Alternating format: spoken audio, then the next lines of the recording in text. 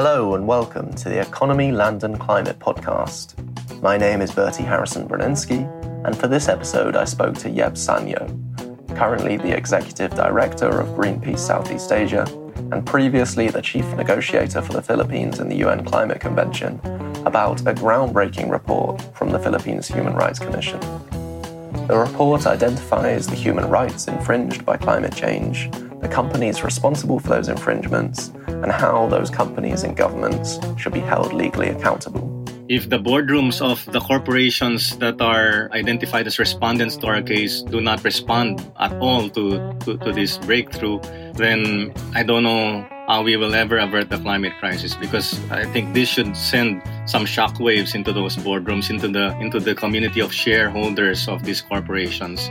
Our conversation came as Bongbong Marcos, son of infamous ousted dictator Ferdinand Marcos, had just been elected as the new Filipino president for the next 6 years. I began by asking for a background to how the report had come about. We, of course, were inspired by the energy around the communities and people impacted by climate impacts in the Philippines. And Super Typhoon Haiyan was, of course, a defining moment for the country. And that led to the impetus on filing this particular petition with the Commission on Human Rights in 2015, almost 7 years ago, together with many other community organizations, NGOs, and individuals who had survived extreme climate events. We decided to put this case together, and it's been a long journey, close to 7 years. And even before we filed the case in 2015, it was a couple of years since Super Typhoon Haiyan then. So a lot of things had been transpiring, and we've been getting a lot of inspiration from, the courage of people who refuse to believe that there's nothing we can do about the climate crisis.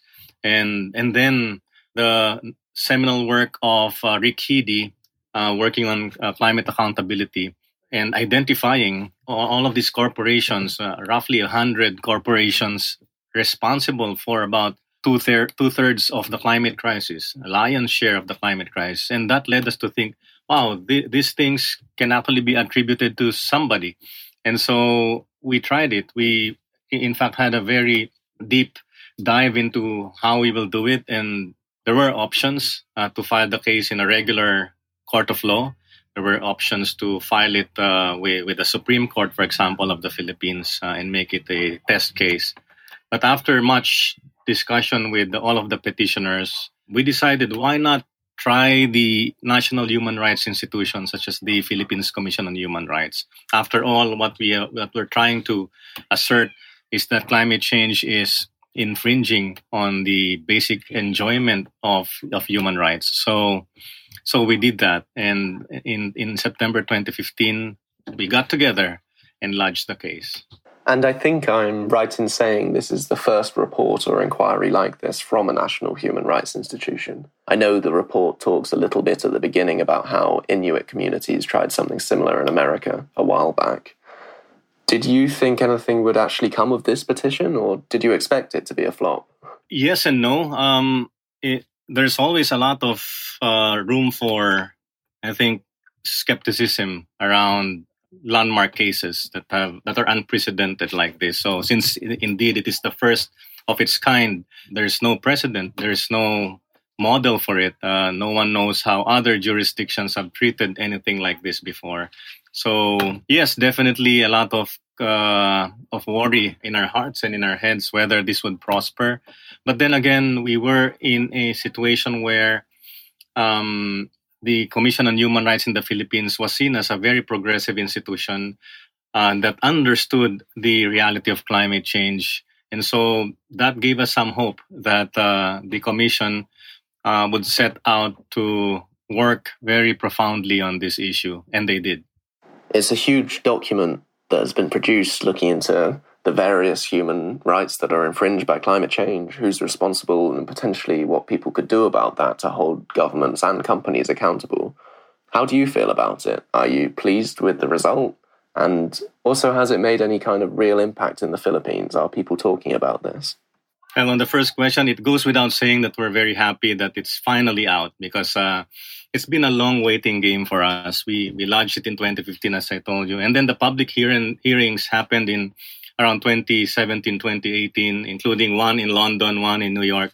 Been quite a long wait for us. So just to see it finally released is a big relief for us. It's a reason for us to celebrate the triumph of climate justice. And I have described this many times as a vindication for those who are experiencing firsthand at the front lines of climate impacts. And so it's a very important report, I think. And while I think this should merit a lot of attention, not just in the Philippines, but globally, it also came at such a disorienting time in the Philippines when we were about to have our national elections selecting the next president of the country. And it's been a very polarized situation. I think that in the Philippines, it's not even unique in that sense. It's happening in many parts of the world where the climate crisis is becoming a secondary issue compared to all of the things happening, whether it's the shrinking of civic and democratic space, fake news, and then, of course, conflicts like the invasion of Ukraine. A lot of things are happening and in particular, when this report was released, no one was paying attention to this, really. And so I couldn't say whether this is resonating loudly right now because of the circumstances under which it was released. But we have, of course, gotten a lot of questions from the media and in the community of climate justice activists. Of course, it has been well celebrated. You mentioned the international context there. Do you think this will have an impact abroad? It clearly addresses lots of international issues, and a lot of the companies it's talking about are foreign. How significant is the precedent that's being set with a national human rights institution doing something like this? I'd like to believe so, yes. And that was the original intention for filing this case, so that it would strengthen the alarm bells being sounded by the scientific community, by communities impacted by climate change. And I would think that this could provide a necessary push to the seemingly lack of ambition that we see in the implementation of the Paris Agreement. I mean, the Paris Agreement was agreed also in 2015. Same year we filed this case, and it just becomes frustrating for us to see that the Paris Agreement was proven to be not enough at all to provide what is necessary to avert the climate crisis. And then the commitments that are supposed to come with it are not forthcoming. And that's why we have decided that the climate justice work cannot be confined in the plenary halls of the UN. We need to go further, and creative legal action, including pieces of litigation, we think could accelerate, could catalyze action. And if the boardrooms of the corporations that are identified as respondents to our case do not respond at all to this breakthrough, then I don't know how we will ever avert the climate crisis, because I think this should send some shockwaves into those boardrooms, into the community of shareholders of these corporations. Even if this is not something that would provide any legal sanctions, I think the message is clear. What has been identified in a way that's never been done before is that for the first time, a formal institution has declared that climate change is responsible for the violation of human rights, that businesses have been involved in willful obfuscation and deception and could be held morally liable for that. If I were a shareholder of one of these companies, I'd be very worried. So that's one of the intentions of this whole journey. And then not just companies, of course, governments need to pay attention to this. And I'm actually quite glad that a few colleagues from my former circles in the diplomatic circles have reached out asking me to present the findings or how I feel about the findings in the next UNFCCC session in Bonn. So I might not be able to go there, but at least all of the signals are showing positive signs. I think I'm right in saying that none of the content of the report is legally forcible in itself, but there is a lot of legal discussion within it, right? And one of those parts is discussing how businesses could be held legally accountable by incorporating the UN guiding principles on business and human rights into domestic law. Do you think that that's something that could happen now as a result of this report? How significant was that analysis? A lot of the hope that we have rests on the way that principles, for example, including the respect for human rights in the context of how companies run their business, in the way that they actually resonate in those communities of people, right? And we can only guess how they would respond, really. And of course, the UN is there, and then the discussion around business and human rights, that will really depend on whether, one, governments take that seriously. Number two, whether companies take that seriously. And right now, it's not very easy to judge that. However, we will not stop, of course, after the resolution of this case. We will not stop. We will then use the findings of this case to further lobby for the recommendations that have been identified by the Commission. So it will, of course, require a lot more groundwork, a lot more activism. It will require a lot more conversations. And that's why I'm always happy for friends who want to help tell the story like we are doing so now. We haven't got time to discuss all of them in full, but I just quickly want to run through the list of human rights, because we've now actually got an exhaustive list of human rights that are violated by climate change. So the report discusses the right to life, the right to health, the right to food security, the right to water and sanitation, the right to livelihood, the right to adequate housing, the right to preservation of culture, the right to self-determination and development, the right to equality and non-discrimination, the right to safe, clean, healthy environments, the rights of intergenerational equity. Were there any there that surprised you or that you thought were particularly important to have now been platformed? Well, the truth is, I was surprised that all of these things were even articulated in the report. Because it's one thing to just say in a very general sense that climate change is in fact impacting on human rights, but to list down all of these rights in detail and providing examples and testimonies from people and communities affected by all of this is a big surprise for me. Of course, we have in our manifestations have mentioned all of these rights as very important, and so we're just really very enthused, no end, that this has been brought to even a higher level by defining how these rights are being affected. So wonderful work by the Commission articulating this very clearly. You mentioned earlier about the election that's just happened in the Philippines, and I did also want to talk to you about that. It wasn't lost on me that the very first paragraph of the report began by saying that, quote, the Human Rights Commission was created under the banner of Never Again after the ouster of Ferdinand Marcos, under whose rule thousands of Filipinos' human rights were trampled on, end quote. I guess I'd start by saying, from the little I've heard and read about the election, it seems like intense policy debate wasn't a huge part of the campaigns, but is there any indication of how climate policy might change under Marcos Jr. in the Philippines? That's a really important question for us to ask because the Philippines happens to be one of the most vulnerable countries to climate change, and therefore national leadership is key in helping us get through the storm and even the literal storms that we face, the kind of adaptation measures we put in place, the kind of leapfrogging the Philippines takes in order to model the right kind of development that avoids the mistakes of industrialized countries. Unfortunately, the Marcos campaign never really had the inclination to even articulate any kind of platform. So they have not presented any concrete platform for governance. They have even avoided presidential debates and have not actively engaged on the issue.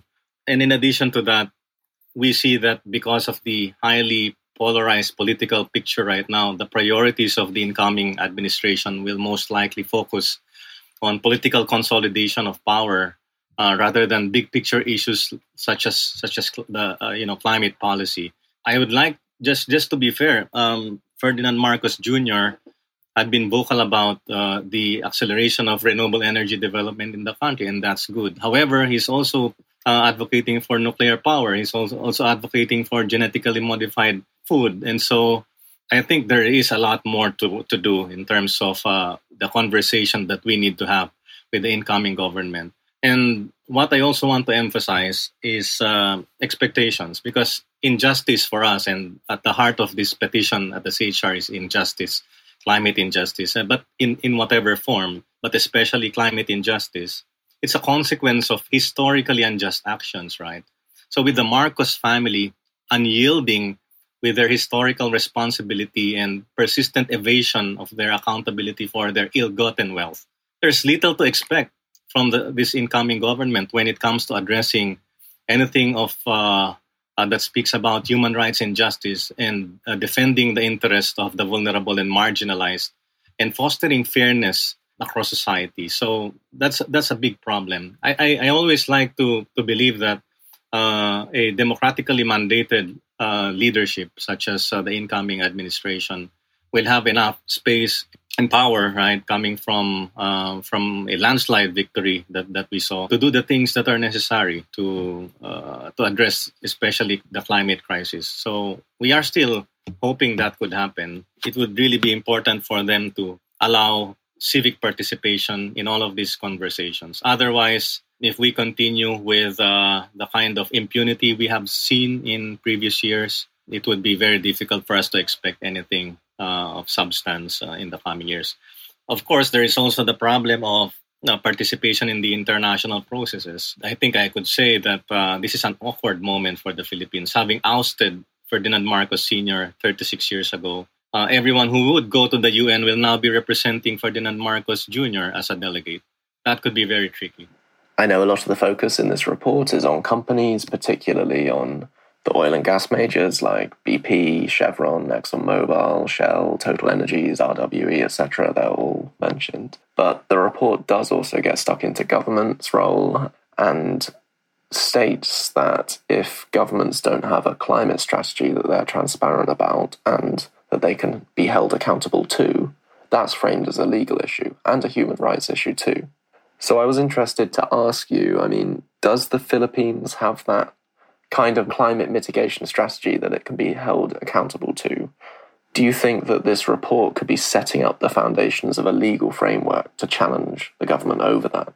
The situation right now for the Philippines is the country has NDCs that have been submitted, but the NDCs that are on the table are not necessarily ambitious. It has a lot of conditional aspects to it. So I think in terms of what is in place as mitigation actions that we can be held accountable for, or that the Philippines can be held accountable for, I think on one hand, it's not very clear. There's a lot of vagueness in that sense because there are no specifics as to which sector would do that. A 70% reduction below business as usual is hard to measure because we don't even know what business as usual is, really, in terms of that emissions trajectory. So there's a lot to be done in order to clarify those. But on the other hand, the Philippines, as we always assert, and even when I was a negotiator asserted, the rich countries, those who have emitted the most, need to lead this process. And so I don't think the Philippines need to be held accountable so much in terms of mitigation.